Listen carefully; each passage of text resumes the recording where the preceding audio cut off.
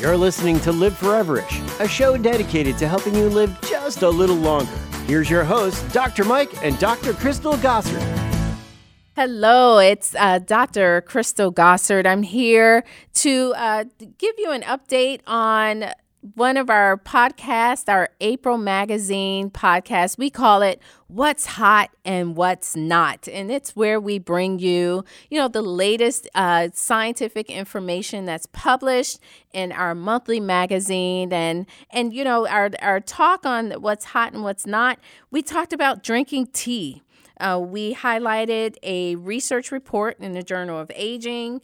There's a current study that compared tea drinkers to non-tea drinkers. They were about 60 years old and older. And what we found, or what the researchers found, participants who regularly consumed tea had better organized brain regions and cognitive function compared to those who were not tea drinkers. So, that prompted me to get a mug and get some tea and maybe add in maybe a little bit of tea in the afternoons to my daily routine. So drinking tea for a healthy brain. We also talked about men and osteoporosis. And really, the focus for osteoporosis is typically on women. Women are at higher risk, usually just due to, smaller frame. However, men are also at risk. In fact, about 1/3 of all hip fractures worldwide occur in men.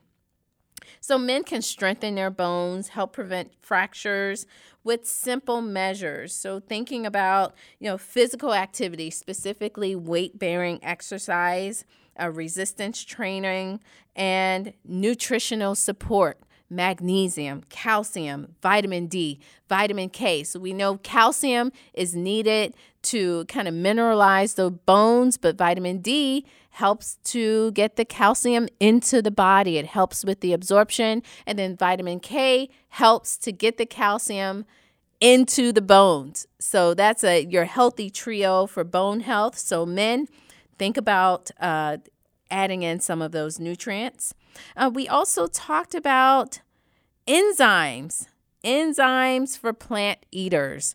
We do know there's a recent trend towards more people eating plant foods, going vegan. And those individuals suffer from lots of gastrointestinal issues, some maybe bloating, gas, cramping. When you start taking in all of those plants and you're not able to properly digest them, you may be dealing with or may find yourself dealing with, some discomfort.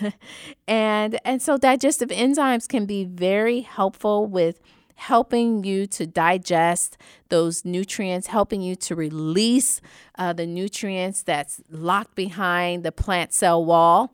And the last topic was lactoferrin. Lactoferrin, this is that first milk that it's kind of nature's baby food. You find this in colostrum, and most people associate lactoferrin with immune support, but we now know that lactoferrin can help with bone health, helping to preserve bone mass, improving the architecture of the bones, supporting youthful signaling, stimulating the growth of new bone, and kind of blocking some of the bone death and some of those cells that can kind of break down bone. And there was an interesting study looking at the topical use, the direct application of lactoferrin in individuals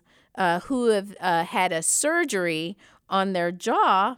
And in the study, researchers saturated a gauze dressing with lactoferrin and applied it after surgery.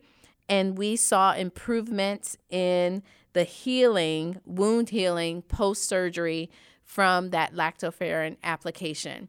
So these are things you can go over to listen to the full podcast where we go into more detail on these topics. And, head over to liveforeverish.com. You can also listen to other podcasts. Make sure you like them, comment, subscribe so you'll never miss a podcast. We're here. They are posted every Monday and Wednesday. So, but if you subscribe, then you'll never miss one. So like, subscribe, share, and comment. For Life Extension and Live Foreverish, this is Dr. Crystal Gossard. Goodbye. Thanks for listening.